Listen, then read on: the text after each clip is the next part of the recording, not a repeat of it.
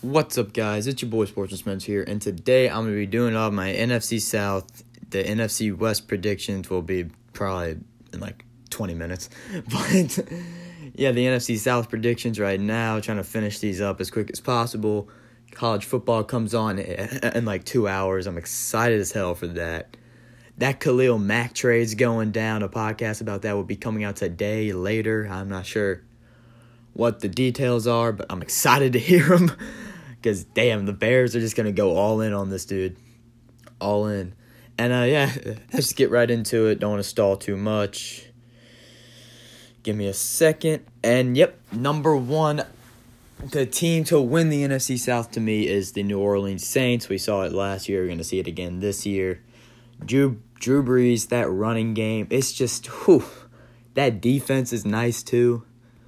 Plus they got Marcus Davenport. Didn't really get the pick at the time, but now I'm starting to understand it more and more. He's a raw talent.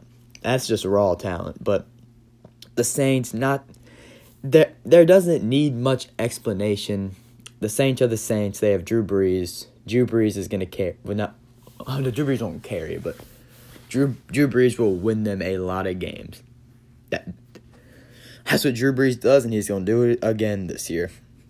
Number two, the Falcons at 10-6. I think the Falcons are good.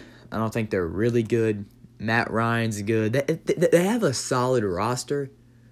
It's just I don't think they'll ever be back at that championship level that they were at when they blew it against the Patriots.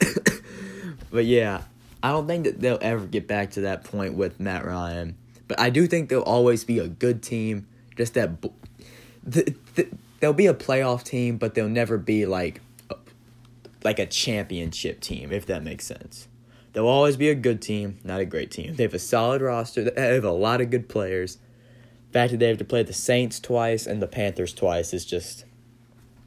That's a problem. That's a problem for them. And speaking of the Panthers, number 3, Panthers at 8-8. They're an average team. They get an average record. Cam Newton... If Cam Newton plays really good, the Panthers play really good. That's what happened back in 2015, I think it was. 2015 or 2016, forgot which one. But Cam played really good. They went 15-1. That's how it works. If Cam plays really good, the team plays really good. And I don't think Cam will ever be back at the MVP level. Never again. And to end it off, the Buccaneers, I don't think they're good. I think Jameis Winston is just that his off the field problems. He's a pretty good quarterback. I'm not gonna suck his dick or anything. I don't think he's bad, but I don't think with all the off the field problems and that roster just not being that just like that. And that roster not being that talented, they're like trying to bulk up their D-line with Jason Pierre-Paul, Vinny Curry, and Vita Vea. I just don't think that team is good enough to win a lot of games. I just don't. 4-12, I think they should try to get rid of Jameis Winston right now because I don't think he's a franchise quarterback. I think he'll always be a decent quarterback, just never that franchise guy. I will never think he'll be a franchise guy.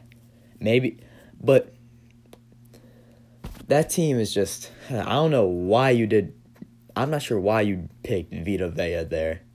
Like, you're really trying to stack up your D-line with Jason Pierre-Paul? That's a joke to me. But, hell, I should have traded for Khalil Mack. But, that's going to do it for me today. If you enjoyed, share it with your friends. If you did not, share it with your friends. Sorry if it sounds less enthusiastic. I just kind of woke up 20 minutes ago. Just thought I might as well do it now. And the NFC West ones will be coming out very shortly. A Khalil Mack one. Maybe a college football one. I don't really think I'll be doing one because... I'm not going to do one. But cue that music.